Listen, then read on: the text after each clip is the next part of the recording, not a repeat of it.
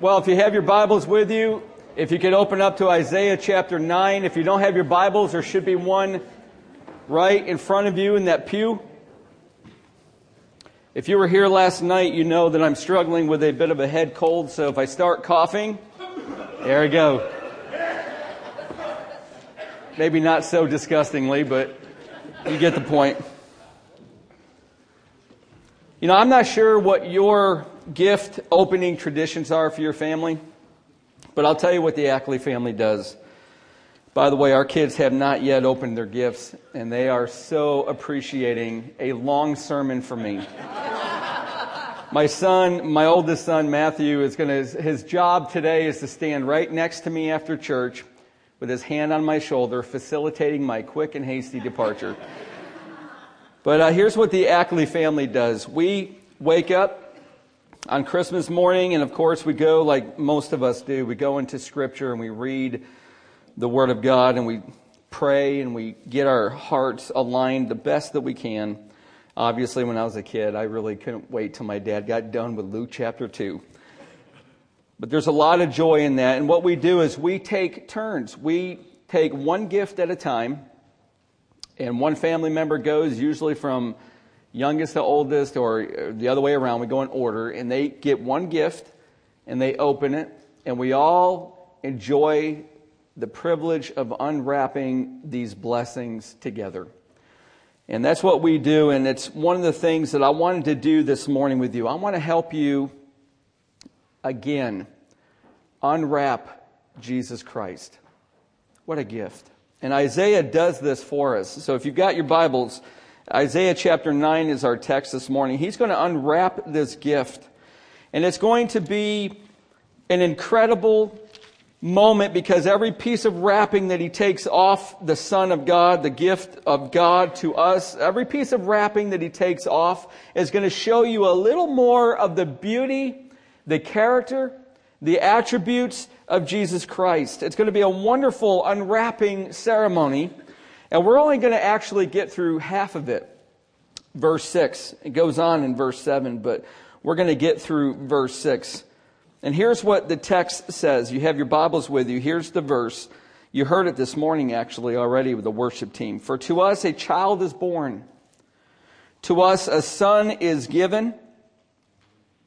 And the government shall be upon his shoulder. What's that mean? Well, we're going to look at that in a minute. And his name shall be called Wonderful Counselor, Mighty God, Everlasting Father, Prince of Peace. It goes on, of the increase of his government of peace there will be no end on the throne of David and over his kingdom, to establish it and to uphold it with justice and with righteousness. From this time forth and forevermore, the zeal of the Lord of hosts will do this. We're going to unwrap, Isaiah is rather going to unwrap, and we're going to follow him. We're going to be in attendance like we do in our family. As one of our kids unwraps their gift, the rest of us are watching, and we're experiencing and living out their joy as well. Well, we're going to do that. Isaiah is going to unwrap the gift of Jesus, and we're going to watch. And it's going to be important because if you go back in your text, or you can look behind me in verse 2 of that chapter, Israel is struggling. Actually, it's Judah. Remember, it's two kingdoms. In Israel's 10 tribes to the north, Judah, 2 tribes to the south. Judah is struggling. There's a lot of darkness and a lot of gloom. They've got threats coming to them from the north, threats coming all over the place. Are they going to survive was the question. I mean, literally, listen, we don't really think like this in our generation. But their question was, are we going to survive as a people? Are we going to make it through what seems so desperate?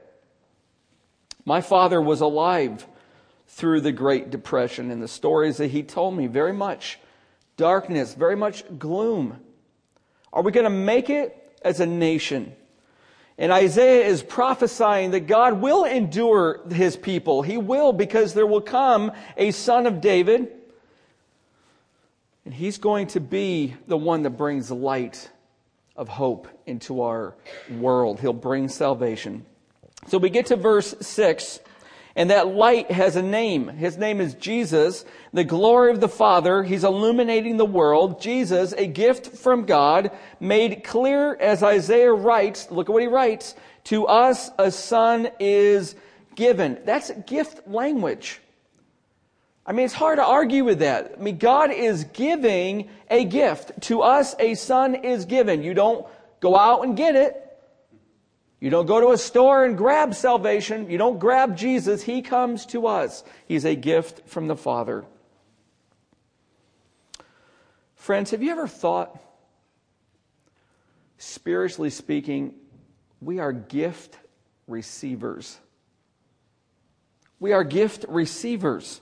Some of us don't receive very well, right? I mean, come on, let's be honest. Some of you are great, great givers. You're not so good at receiving. But we are gift receivers. And as we unwrap the gift of Jesus Christ that Isaiah is telling us about, his beauty and his greatness becomes very, very quickly and amazingly obvious. Look what he writes. The government will be on his shoulders. Ladies, can you look at me for a minute? This is beautiful. This is wedding covenantal language.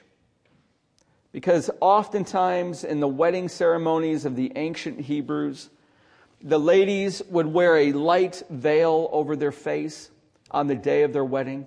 They'd wear it anyways, but on the day of their wedding, they would wear that veil and they would walk to their soon-to-be pronounced husband. And during the ceremony, listen, the husband would take that veil off of his bride's face and lay it upon his shoulder, signifying that it was now his responsibility, his privilege to lead her, to care for her in strength and in love. And as Isaiah unwraps this gift, here's the first piece of paper coming off the gift of Jesus. He unwraps this gift of God's Son. We see the Messiah, we see the Savior shouldering the responsibility to redeem, to lead, and to care for God's people. Listen, if you put your faith in Jesus, then the government, your leadership, is Jesus. He's taken that responsibility, and he will not only author, but he will finish your faith.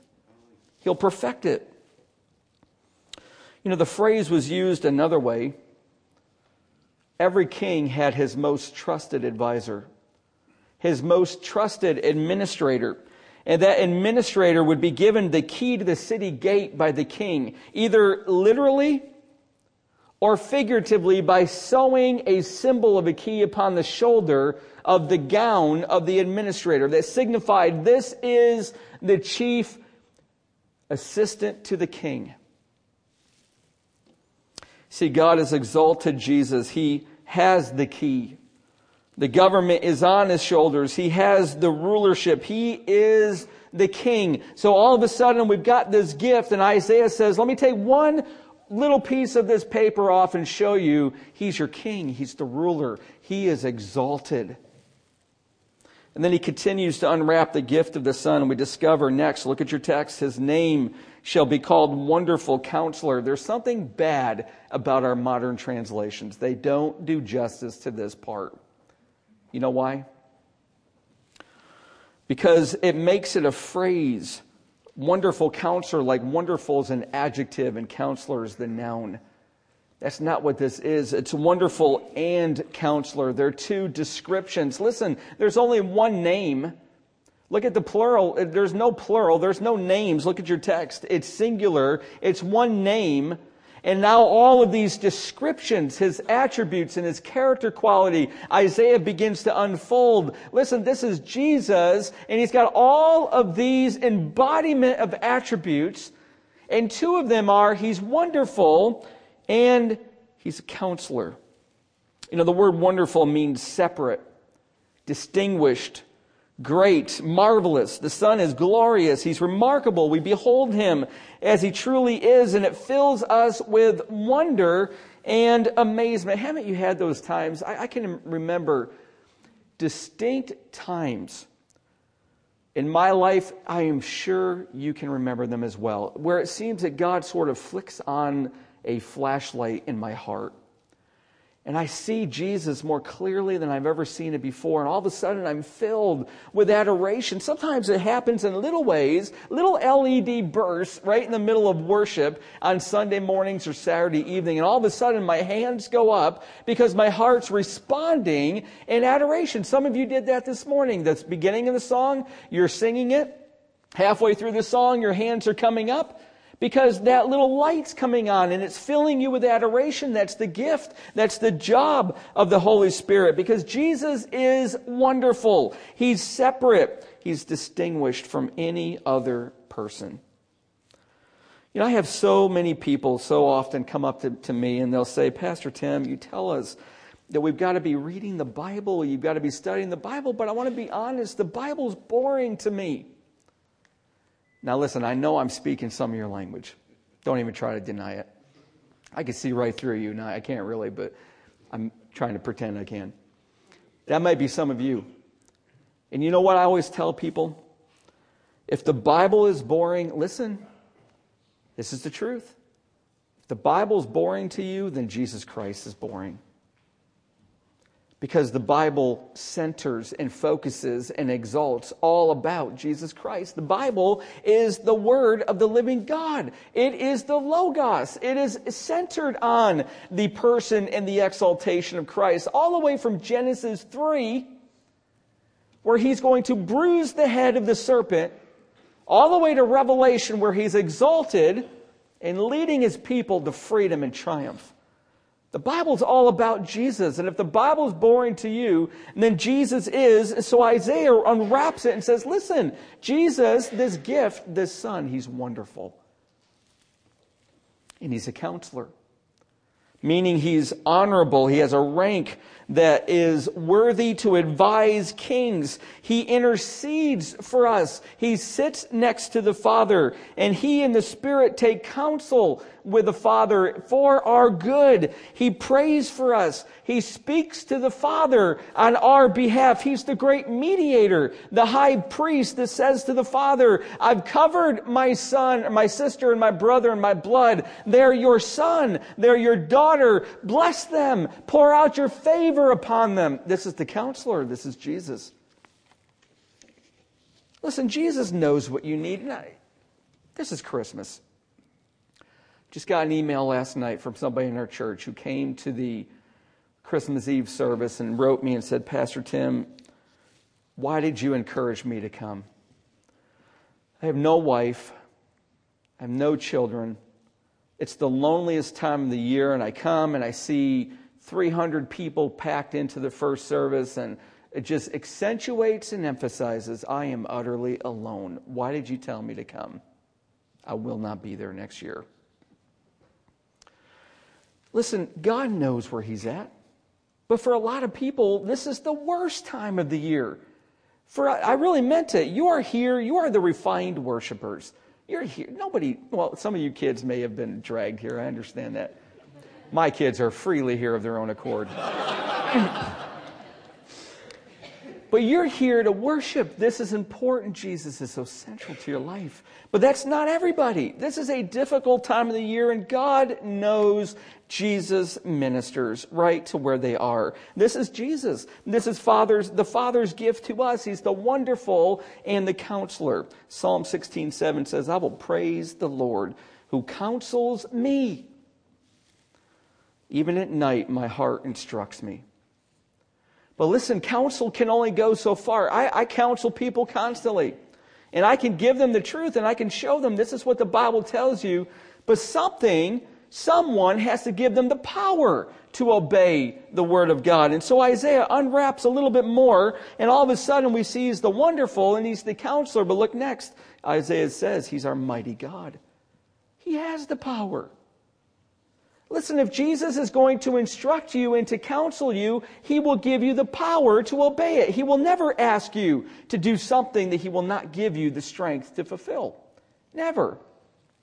By the way, that's legalism. And if you've been in a legalistic church, you know how it feels. Here's what you've got to do. I have no power to help you do it, but you've got this 100,000-ton weight of burden and guilt on your shoulders. Well, Jesus never does that. Here's what you need to do, and here's the power that I'm willing to give you. He's the mighty God. And there's no mistaking here that Isaiah sees this child. He's fully God, fully man, the mighty God born as the humble baby. Doesn't this, when we unwrap this gift, doesn't it just sort of drive humility a little bit deeper into your heart? We're not the mighty God. And we're really not that wonderful. And we're really not that good at counseling. Not in comparison to this son. And it drives that humility in Philippians 2, being in very nature God. This is Jesus. He didn't consider equality with God something to be grasped, but made himself nothing, taking the very nature of his servant, being made in human likeness.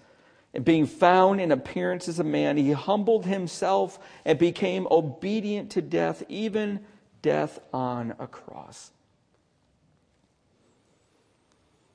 You know, Ravi Zacharias tells of an incident. Ravi Zacharias is just a fantastic theologian, speaker, book writer. I can't tell you. I mean, I recommend everything he writes. He writes of an incident. He was young. He grew up in India, and he grew up in it's a caste system over there, and so you have very clearly delineated, demarcated levels of social ladder, and you cannot get out of it. And Zacharias' family, they were fairly well off, and they had servants. They had household staff. Well, his mother was so generous. She gave one of their household staff some money and said to him, take this money, and I want you to go, for the first time in your life, go to the theater and watch a movie. He had never been before. He was that poor. He does. Except in this theater, one of the entrances was from the front. And he walks in a little bit late to this darkened theater. The movie was already going, and he stops in the doorway as the door closes behind him. And he sees this opening in the wall of the rear of that theater room. And he sees beams of light coming out of that. And he says, wow, this is what it's like to see a movie? Dazzling, brilliant beams of light. And then his eyes began to adjust to the dark, and he began to see everybody sitting there looking that way. And he turns around, and on the screen sees this full kaleidoscope of color and images and movement. And he hollers out in Hindi what is equivalent to what we sometimes have said, Eureka. It's a pronunciation of sheer incredible amazement. He had never seen anything like that before in his life. But he looked at the beams of light first, and then all of a sudden realized that's nothing in comparison to this. And this is us. And when Isaiah unwraps the gift of Jesus and we see him more clearly than we've ever seen, and we turn around and we see him as he really is, all of a sudden Eureka erupts in our hearts, and we are filled with adoration and praise and ready to live our lives to serve him. I think this is Isaiah's heart cry. I think this is what Isaiah is doing. I think what he's saying is turn around and see the Son of God the way that I'm showing you. And he goes on and he says, as he unwraps us a little bit more, he's the everlasting Father. And we would say, what? What do you mean, Isaiah, that the Son is the everlasting Father? He's the second person of the Trinity. He's forever been the Son. Why are you calling him the everlasting Father? And then all of a sudden you climb into the Hebrew language and you understand this is an idiom. This is a Hebrew idiom that means he who possesses something is the ruler of it. And what Isaiah is saying is that he's the king. He's been exalted. The Son has been exalted. He stands. He's the wonderful and counselor. He stands at the right hand of the Father, and the Father has given him all things to rule, and he possesses it, and he will bring out his will to bear on the earth, and he will redeem it. He is our God. We are his people. We will forever be filled with his wonderful counsel, power, and love. And we hear this fatherly cry when he looks upon Jerusalem the week before he was crucified. He says, "Oh, Jerusalem, Jerusalem, the city that kills the prophets and stones those who are sent to it. How often would I have gathered your children together as a hen gathers her brood under her wings, and you would not? Fathers, mothers, have you not had your children walk away from the Lord and make poor decisions and felt the ache of your heart? This is Jesus. He has a fatherly heart. He who rules does the possessing. And Isaiah then takes the final piece of wrapping paper in verse 6, and he takes it off of the gift of Jesus, and he says, He is our Prince of Peace. Everybody say shalom. Shalom. That's the Hebrew word here for peace. You're familiar with it, but you know what? Maybe you don't know this. The Jews used shalom as a greeting to ask after the health of someone. Now listen, not only as a greeting, but as a farewell. They were to greet one another in peace, and they were to send people away in peace. You know why? Because they never knew. They would say this. This would be the last word they would say to their father as he traveled on business, because they never knew in that dangerous time if he would come back. And Jesus is saying, Isaiah is saying, this will be your peace. This will be your blessing. Jesus will link your hand with the Father. Jesus will mediate. Jesus will rid the barrier of sin, and He will take the wrath of the Father because of our sins upon Himself, leaving room for God's kindness, favor, and peace. He's the Messiah. And that's why Paul can say in Ephesians, but now in Christ Jesus, you who were once far away, you had that barrier of sin between us and God. You've been brought near through the blood of Christ, for He Himself is our peace. Do you hear that? This is a noun. This is a noun. Jesus is our peace. He is the one that has brought rest with us in God.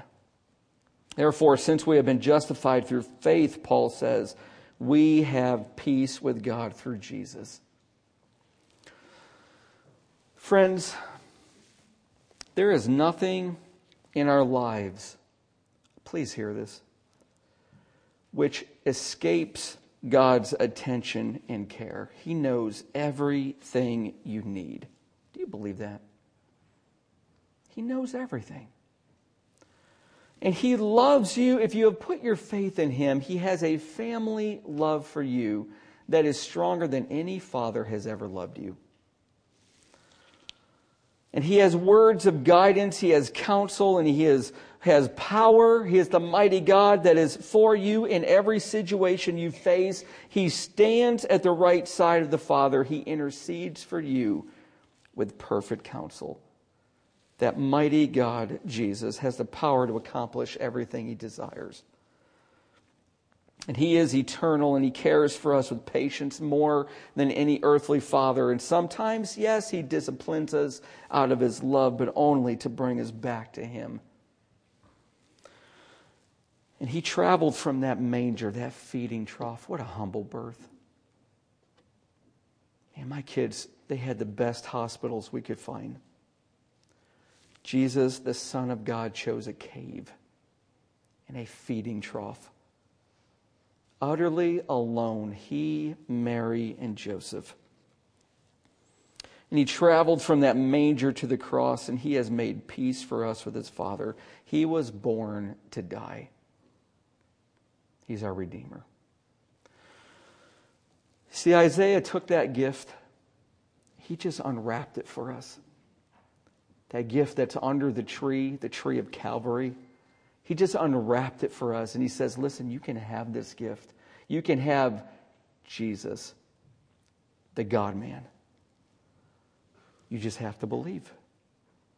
And when you have that God-man, that relationship with Him, you have God who lives inside of you with all of His wonderful nature, all of His power, all of His counsel, all of His peace, all of what Isaiah has just unwrapped. He is yours. And you walk with Him. That's Christmas from Isaiah. Let's pray. Lord, thank You so much This last verse that's on the screen behind me. Thanks be to God for his indescribable gift. Well, Isaiah tried to describe him, and I think he fell short.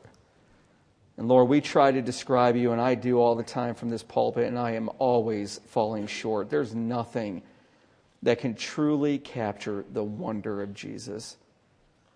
We all really do walk into that theater thinking we're seeing the movie, and we're looking at only the pale imitation of it.